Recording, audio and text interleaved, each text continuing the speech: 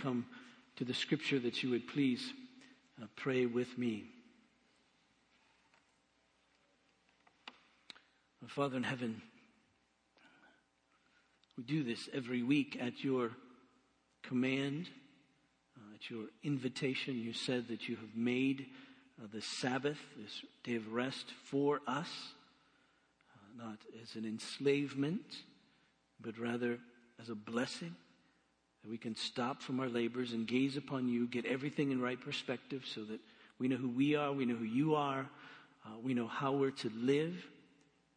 And so, Father, help us now as we gaze upon you. Put, I pray, life in perspective for us.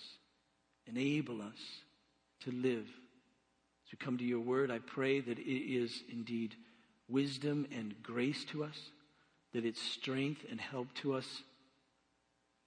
And this we pray in Jesus' name.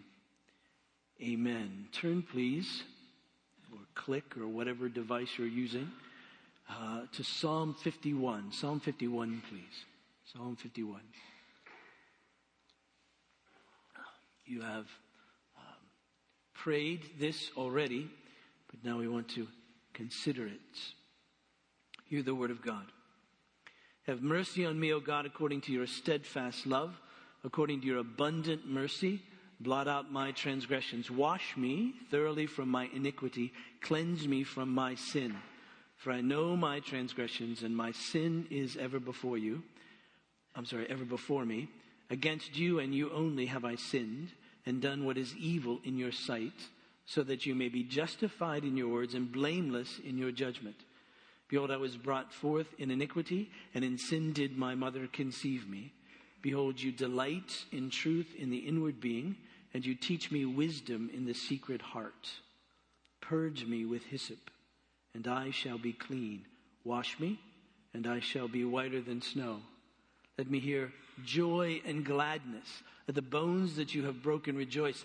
Hide your face from my sins and blot out all my iniquities. Create in me a clean heart, O God, and renew a right spirit within me.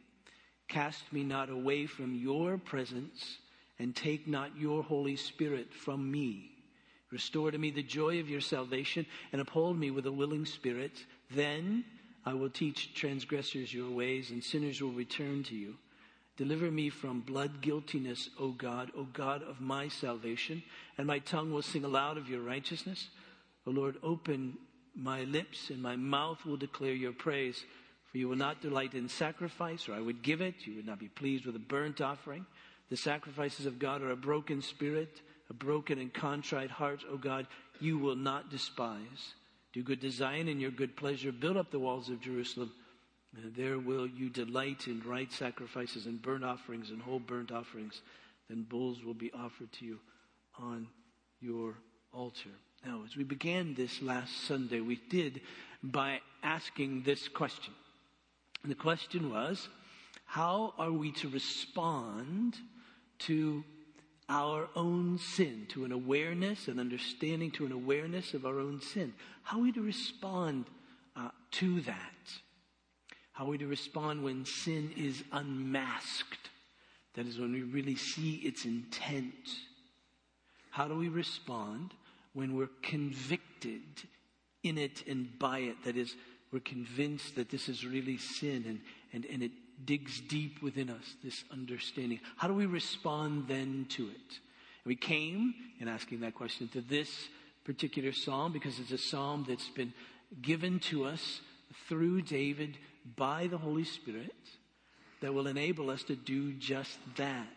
Because you see, this comes out of David's life, but he wrote it for the whole church, the church in the Old Testament and ancient Israel, obviously, and then carries on to us as well. You remember that in the heading, it says that it's for the choir master, meaning that everyone was to sing it. This was to become part of everyone's life, everyone's heart, if you will, everyone's mind, if you will. And it was written by David on the occasion of his own being convicted of the sin that's so well known with Bathsheba. You remember that situation. He sees this beautiful woman. He invites her to his home. He has an affair with her, if you will. Complication, she becomes pregnant. David decides he needs to hide that sin, cover it up, make it look as if her husband Uriah is really the father. And so Uriah, who was in war, in battle, he brings him home, thinking that everyone will think, well, while he was home, that's when the child was conceived, so it's really his. That didn't work because Uriah was an honorable man and wouldn't go and be with his wife while his men were out in the field. And so David devised another plan, which was essentially to have Uriah killed. He would send him into the forefront of the battle. The other men would retreat. Uriah would be there vulnerable, and he would die. That happened. After a bit of grieving, Bathsheba then came to David and became his wife. All of that covered up. What was very distressing to us and also frightening was that David could deny that sin for many, many months. Some say up to about a year. And so he went along as business as usual, if you will, in the midst of that whole circumstance, staring him in the face all the time. That's the insidiousness, the sinfulness of sin. And so our question is, once David was confronted by his sin, convicted, it was unmasked, and that you remember by the prophet Nathan, who came to David and laid out a story that showed David the depths of his sin. Once that happened, how did David respond? That is, how should we think about our sin? How did David think about it? How should we feel about our sin? How did David feel about it? And what should we really do about it? That was all last week. Just notice very quickly how we should think about our sin. David owned it. He says, it's mine. Immediately after Nathan speaking to David this story which convinced David of his sin, he said, I have sinned. I have sinned. And also, he says, I have sinned against God. That's how we're to understand our sin. It isn't that he didn't sin against Bathsheba. He did. It isn't that he didn't sin against Uriah, her husband. He did. It isn't that he didn't sin against the nation of Israel. He did. In his adultery and his covetousness and his lust and his lying and the murder, all of that, he sinned against people. But he realized first and foremost, at the very guts of it, the very base of it, the foundation of it, his sin was against God. Because it's God who made us, and God who made us to reflect him, to glorify him, to reflect him. And thus God lays out law that reflects his glory, that reflects his character. And he says, you as mine, you as my creation, should live this way. And we really should. In other words, we shouldn't buck against it at all because this is God. This is the wise one, the loving one. He knows everything about everything. He knows everything about life. He knows everything about us. He knows exactly how we were made and formed. And he says, now live this way. This is life. And when we transgress, violate that law, that's sin. A word that we use for sin is often trespass. If you grew up in the Methodist church, you grew up saying, forgive us our trespasses as we forgive those who trespass against us. It's a valid translation. Confusing when a bunch of Christians get together and Presbyterians are into debts and debtors, but it works. But the notion of trespass means that I go where I shouldn't go. You see a trespass, do not trespass sign. It says, don't go here. And so we trespass the law of God. That is to say, we don't go where we ought. The word sin means that we miss God's mark, which means we don't go where we should. So sin covers the whole gamut. We're going where we ought not, and we're not going where we ought. That's sin. And David recognizes all of that. That's how we're to think about it. And then he says, what this really boils down to, what this really is that it's evil. It gets close and personal. It's evil. Because you see, on the one hand, it's against God who loves us, who made us, who desires the best for us, who would never tell us to do anything that wasn't in our best interest. And yet we reject his love, we reject his truth, we reject the fact that he made us, that he's king. We reject all of that. and we go our own way. We say, I'm wiser. My way is better. My passions are pure. I should follow my own heart, all of those things, rather than God. And he says, no, that's evil. And the evil intent of sin is really to destroy us. There's a very, if I could put it this way, convicting expression that comes from the prophet Jeremiah in chapter 2. It helps us, I think, with this evilness and ultimately then the feeling that comes from it. Jeremiah chapter 2, verse 5, he writes, thus says the Lord, what wrong did your fathers find in me that they went far from me? That's God. He's saying, how did I fail you? What wrong have I ever done to you that you would not follow me? And that's the very essence of sin. That's God coming to us and saying, how have I mistreated you? What have I done wrong here? What law do I have that isn't in your best interest? How have I failed you? Why are you going your own way? Do you feel that? The evil of that, of our own sin against God. He's done nothing that would cause us to flee from him, to go our own way. And then he says this, what wrong did your fathers find in me that they went far from me and went after worthlessness? Because you see, that's the evil of the sin. It takes us to that which is worthless, certainly worth less than following after God, and worthless because in comparisons it's nothing. What and went after worthlessness, and then notice this, the end result is destruction, and became worthless. That's what sin wants to do in us. That's why we call it unmasked. That's why I say sin needs to be unmasked. It doesn't present itself that way to us. It presents itself as pleasure and power and satisfaction and all that.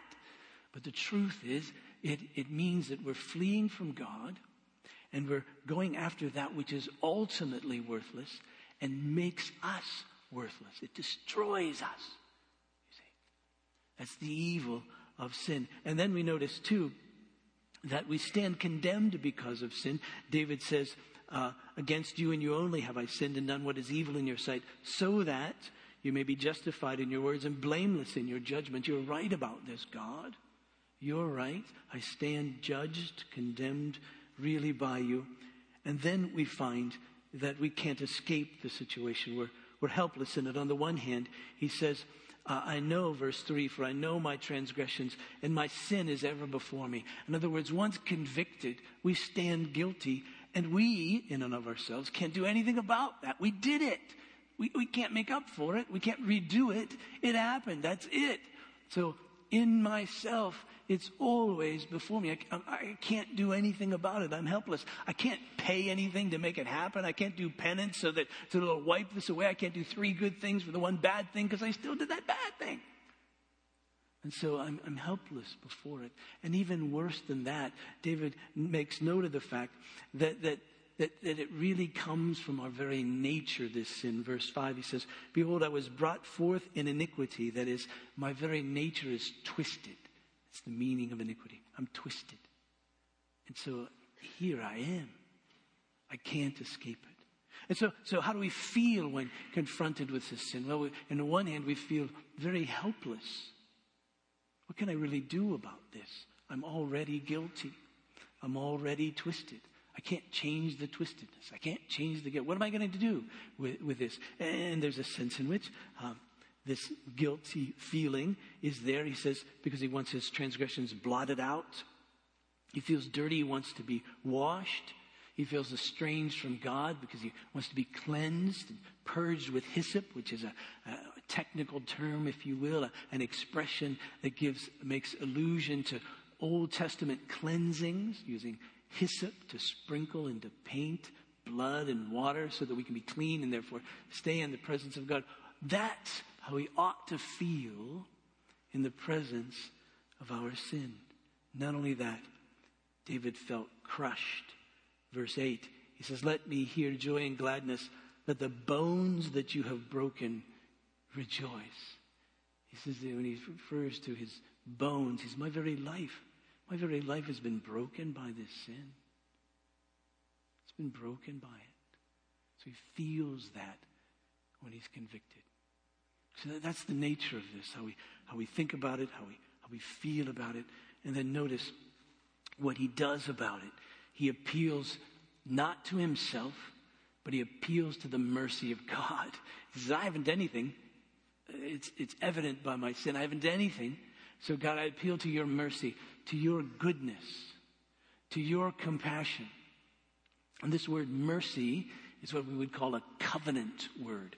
God has promised to deal with his people in particular ways, and he promises to his people to be merciful. And so when David appeals to the mercy of God, he's appealing to the very heart of God for his people. And he's saying, be merciful, be compassionate to me. See my misery. And the word mercy means that you see one's misery, you see one's difficulty, and you cannot not help. That's what mercy means. I see it, and I'll come and help. I must. And so David, appealing not to himself, I'll do better, God. None of that. He appealed to the mercy of God. That's what he did. And he appeals to this mercy. And the good news is that God is in fact merciful. He was merciful to David, forgave his sins. He remembered his sins no more. He blotted out his transgressions. He erased them. Doesn't mean God forgot necessarily, because God isn't forgetful, but God chooses to remember them no more. In the scripture, the word to remember means I'm going to act upon what I know to be true. So thus, when God makes the promise to blot out or to not remember our sins, he's saying, I'm not going to act what I know to be true. I know you to be a sinner. I know you to be guilty. I'm not going to act on it. I'm going to blot it out. I'm going to erase it, if you will. He says, wash me, cleanse me. And then he says, let me hear, verse 8, he says, let me hear joy and gladness. Well, the joy and gladness that he would hear is this rejoicing in heaven over, as the scripture says, every sinner who repents. There's a great joy and glory. God isn't reluctant to do this. He says, let me hear your joy, God, in forgiving me. And let your joy, through the words, you're forgiven, enable me to rejoice. He says that the bones that you've broken, actually, literally, it means that the bones that you've broken dance. Rejoice is the Baptist translation, or my translation. I'm not much of a dancer. But that's this sense, you see. I want to rejoice. I want to dance so that my whole life reflects this forgiveness, you see. And if we really get it, if we really understand what God has done, that's the sense of it. We realize how desperate we were, how helpless we were, how hopeless we were, and now all that is taken care of. And we should then rejoice. What keeps us from rejoicing is either we just get so used to it, or we really don't realize how desperate we were, or we don't realize what really God has done. That's what Sundays are for, right? So we get the gaze back, so we realize how desperate we were. We realize what Christ has done, so that we can be free of it and rejoice. Right? You should leave this place today with that sense of joy, of rejoicing, because of what Christ has done. Now, there's something else. That's all review. There's something else that's part of David's prayer that we really mustn't miss. It goes along with this notion of confession. It's hand in glove. It's part and parcel of it. You can't have one really without the other. Both of these go together because they're both founded upon the reality of sin and its evilness and its plot to destroy us. They're both based on our understanding of that, our feeling of that. And this is something that we must do in our prayers first and foremost. Not simply to confess, but there's something else as well. And that is that we need to plead with God to change us. It's called repentance. It's this desire for change to take place in our lives. As I said earlier in the service, God has determined not simply to save us in our sins, but to save us from our sins. And once we realize what sin is, what it's out to do, what its intent in our lives to destroy us, then not only do we want to be forgiven from it, but we want to be freed from it. Not only do we want to be pardoned, but we want to be pure. Because it's one thing to be forgiven, great, but then we say, but I really don't want to go back there. Now the difficulty, of course, in our lives is that we live in between the original sin of Adam and Eve and the redemption that came through Christ and his return. If you can think about it in this paradigm, we have the fall, creation, let's start there. Creation, God created in his image. Then the fall, Adam and Eve sinned. And then the redemption that comes in Jesus that brings forgiveness of sin, that, as we read in Romans 6 earlier, that takes the penalty of our sin and breaks the power of our sin. And one day, we'll live in a situation in glory and after the return of Christ where sin will not be present. Right now, we live in between. Right now, the penalty is taken, the power has been broken, but the presence of sin is still here. And so we're living now in this time of what we call being sanctified. Or if we want to translate it literally, it would be being holified, being made holy before God. And we're being purged of our sin, if you will. And so Romans 6 that we read, Paul is writing to them and says, listen, I want you to understand what took place when Christ died. And when you believed, the penalty was taken, the power was broken.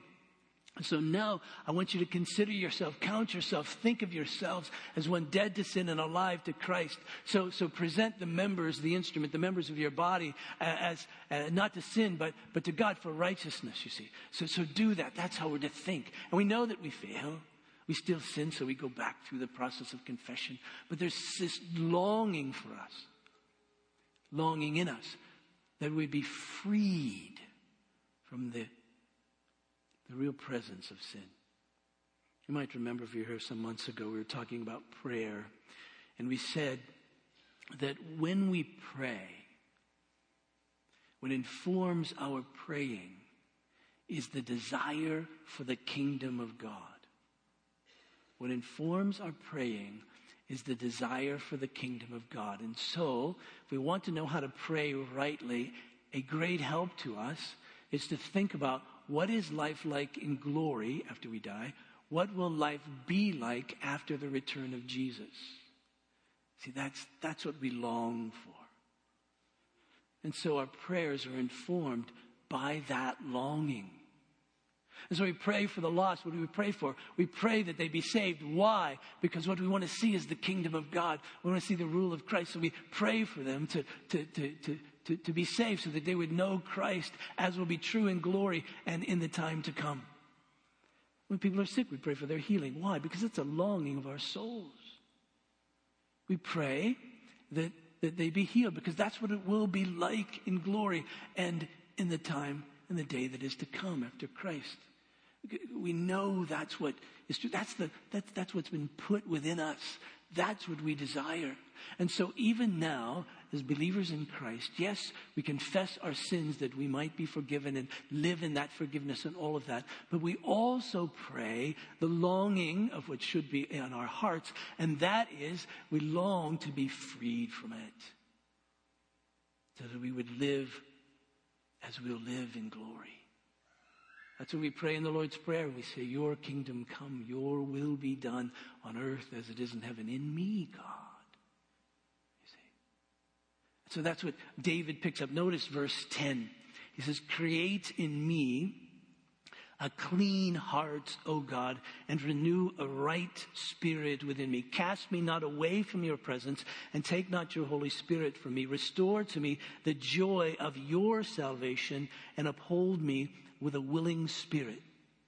Notice what he's praying. First, he says, create in me a clean heart. The word create, same word in Genesis 1 about creation, God making something that isn't there, if you will. And he says, God, I don't have a clean heart. That I expressed pretty clearly in verses 1 through 9, right? I don't have a clean heart. You've forgiven me, but now make in me a pure, a clean heart. Heart is the very guts of a person, the very essence of a person.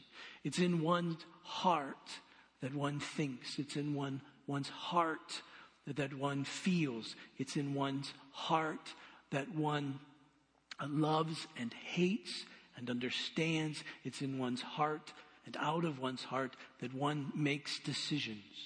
Right? It's the very essence of who we are. It's all of that. And he says, so I want that, God, to be clean. So make that in me. A clean heart. What that means is that you'll have a right or an upright or a steadfast spirit. Heart and spirit could be used really interchangeably there. But spirit, this sense of this is the work of the Holy Spirit in my heart. Make it clean and to make it right, upright, steadfast. That means faithful. That means that I'll persevere in faithfulness. That's what I really long for, God. Take David's situation. The sin with Bathsheba, I doubt, was an isolated incident in his life. Most of our sins aren't isolated incidents. I remember once I was stopped by a policeman. And I said, what did I do? And he said, you glided through that stop sign there. And I said, no, I didn't. And I said, and this is true, I said, I've never been stopped before by a policeman for any violation. And he said, well, studies show, I don't know how they knew this. Studies show that if you've been stopped once, you probably did it at least 14 times.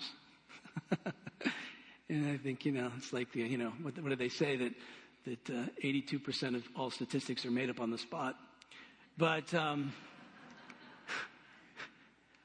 resonate with that because I can look at my own sins and I want to be able to say, oh, I've never done that before. Karen usually says, yes, you have 18 times just yesterday. Right? It's not an isolated incident. It's ever before him. And he says, God, I see the misery. I'm tired of this. I know what it's about to do to me, this sin. So God, give me a clean heart. That's my desire. Give me a right spirit. And then he says, then in verse 12, uphold me or sustain me with a willing spirit. That is, make my perseverance, my sustaining, my faithfulness come from a heart that's willing to follow after you.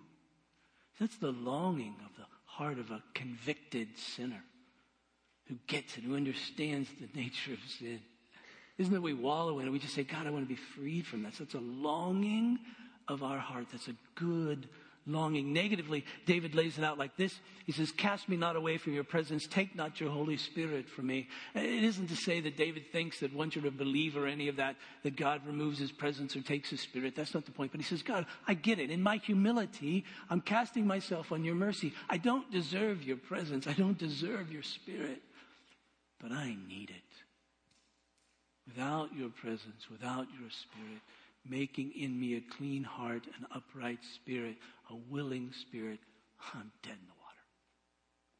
Please, God, do that.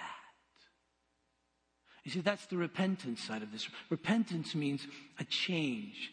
The Old Testament notion of repentance was often laid out by the prophets when God would say, return to me.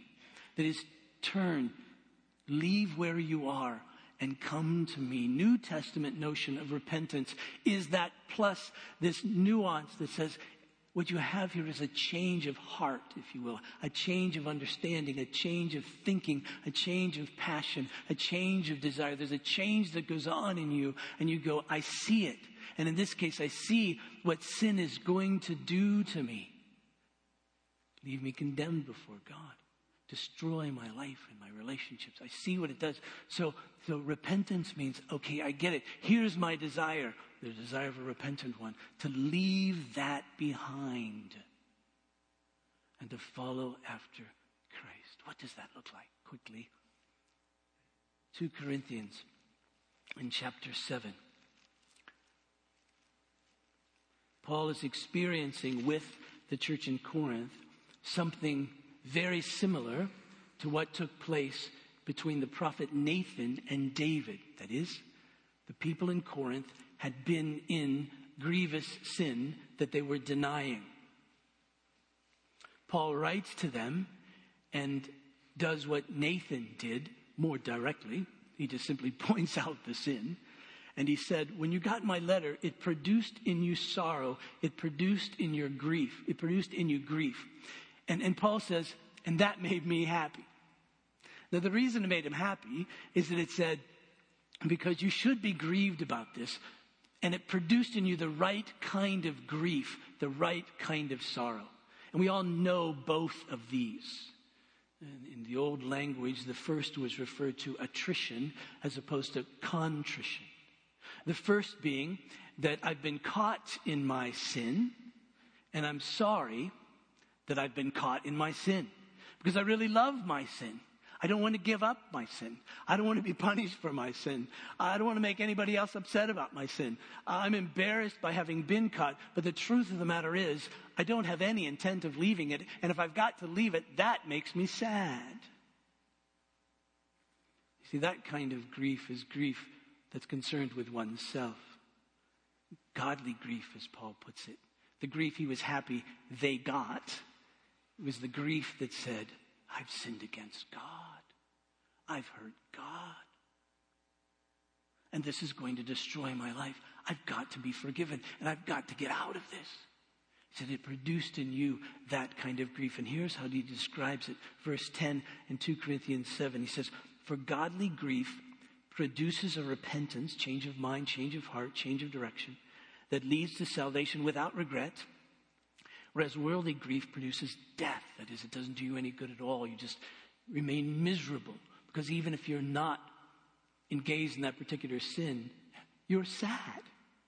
Whereas godly grief, if you're not participating in that kind of sin again, you're happy. So worldly grief just leads to death. And again, please, we all know both of these. We all know that sometimes we get worldly grief before we get godly grief.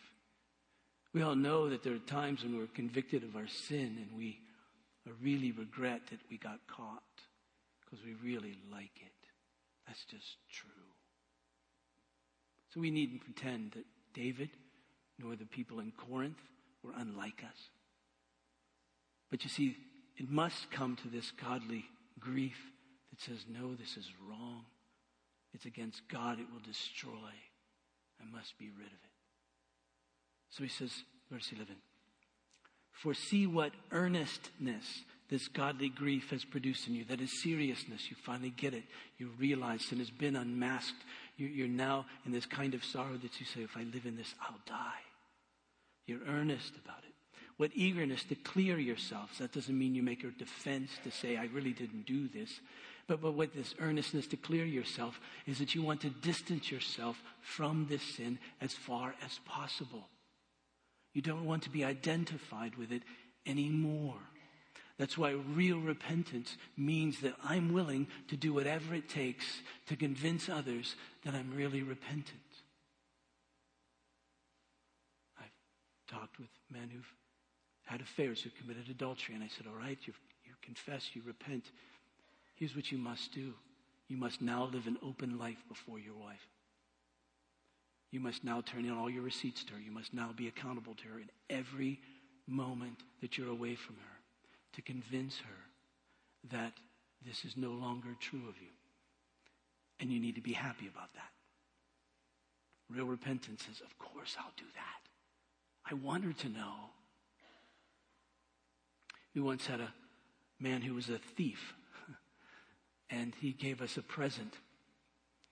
And I said, I need to see the receipt. And he had it in his pocket, and he gave it to me. He said, I really bought this. I haven't bought anything in years. But I really bought this. And I said, good. That's repentance, you see. Liars need to have their word questioned and be happy about that until all are convinced that that person is no longer lying. That's repentance, you see. I'm eager, I'm earnest, I'm eager to clear myself in this matter. That's what repentance is. This is what indignation, you hate it. What fear. You see, sin should make us afraid. My son Josh, when he was a little kid, would listen to Bible stories on tape all the time. And in fact, his son is with us this weekend, and we pulled out those cassette tapes for James to listen to, and he didn't know how to do it. There's no screen to touch. He doesn't know what to do with these cassette tapes. But Joshua would never listen to Genesis chapter 3. And me being the theological purist, I said, you got to listen to the whole thing, bud. And he said, no, Dad, I can't listen to Genesis 3. And I said, why not? And he says, because it scares me. That's where Adam and Eve sinned. And sometimes our kids get it. Sin should scare us. It should make us afraid. One of my own personal disciplines with my own sin when I'm living repentantly is I take various sins that are either in my mind or some that I do, and I play them out to the end of it. What if that lie got played out to the end? What if that lust got played out to the end? What if that materialistic desire played itself out to the end? What then? And I see what it would do to me. And that scares me. Sin should make us afraid, you see. It's nothing that's light.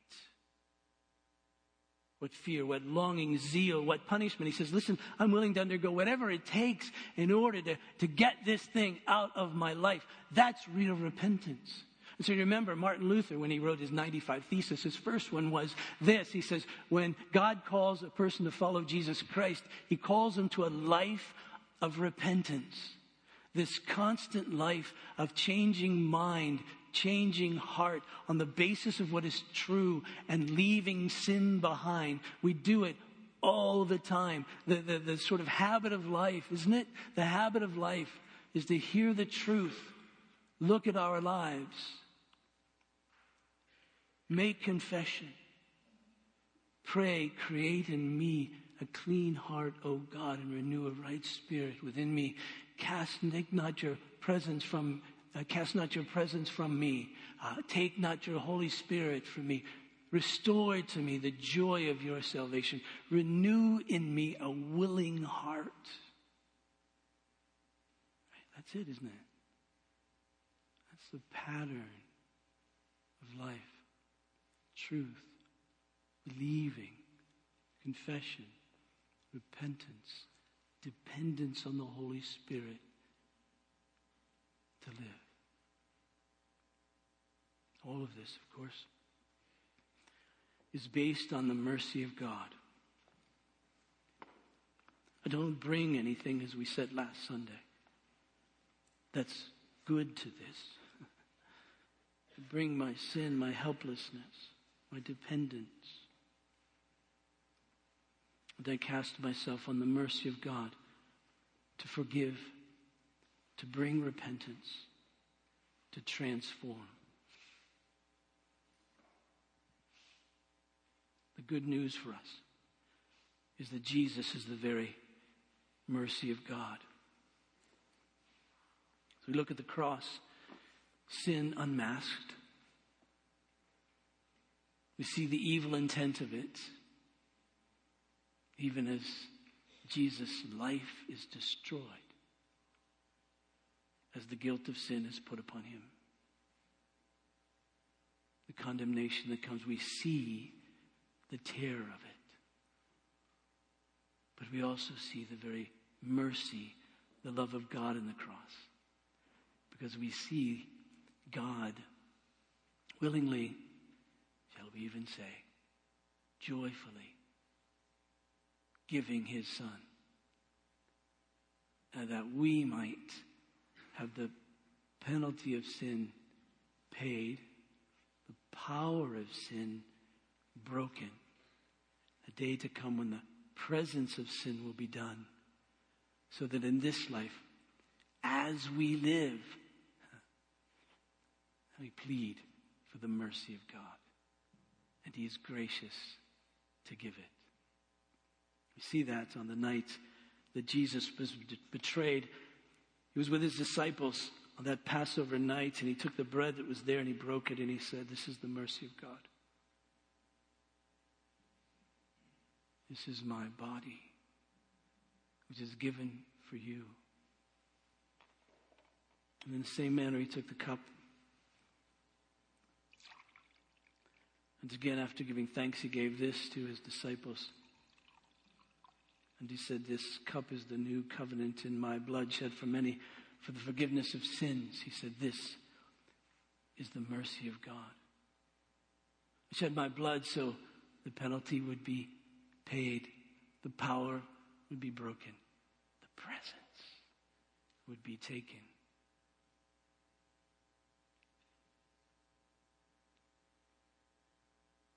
Let me ask you just to bow your heads and take a moment,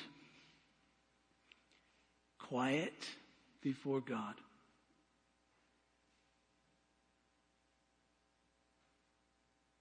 Make this prayer your own. On the mercy of God, blot out my transgressions. Wash me from my sin. Cleanse me from my iniquity. Create in me a clean heart. Renew a right spirit within me. Cast me not away from your presence. Take not your Holy Spirit from me. Restore to me the joy of your salvation. Grant me, sustain me, uphold me by a willing spirit. Take a moment quietly and pray.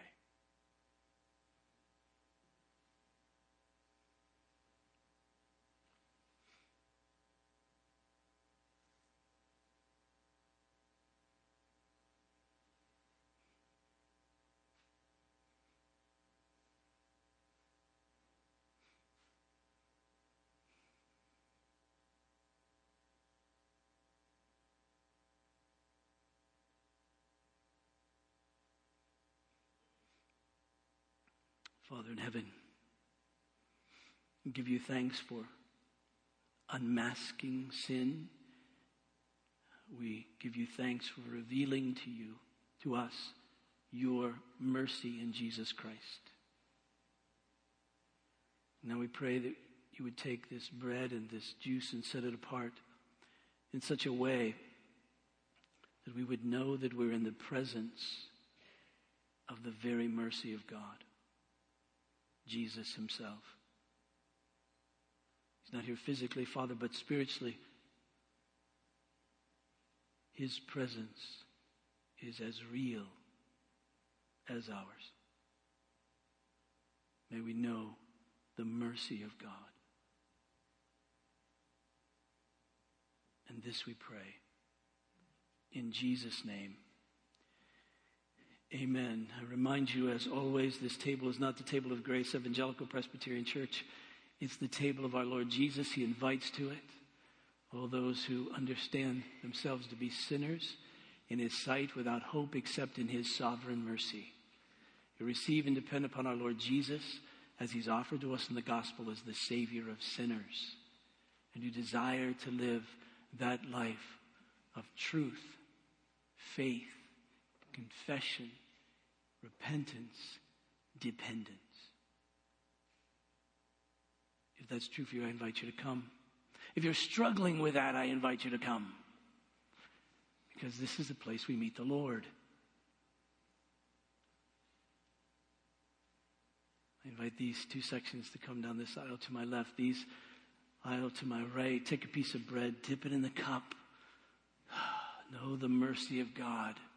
Create in me a clean heart. Please come.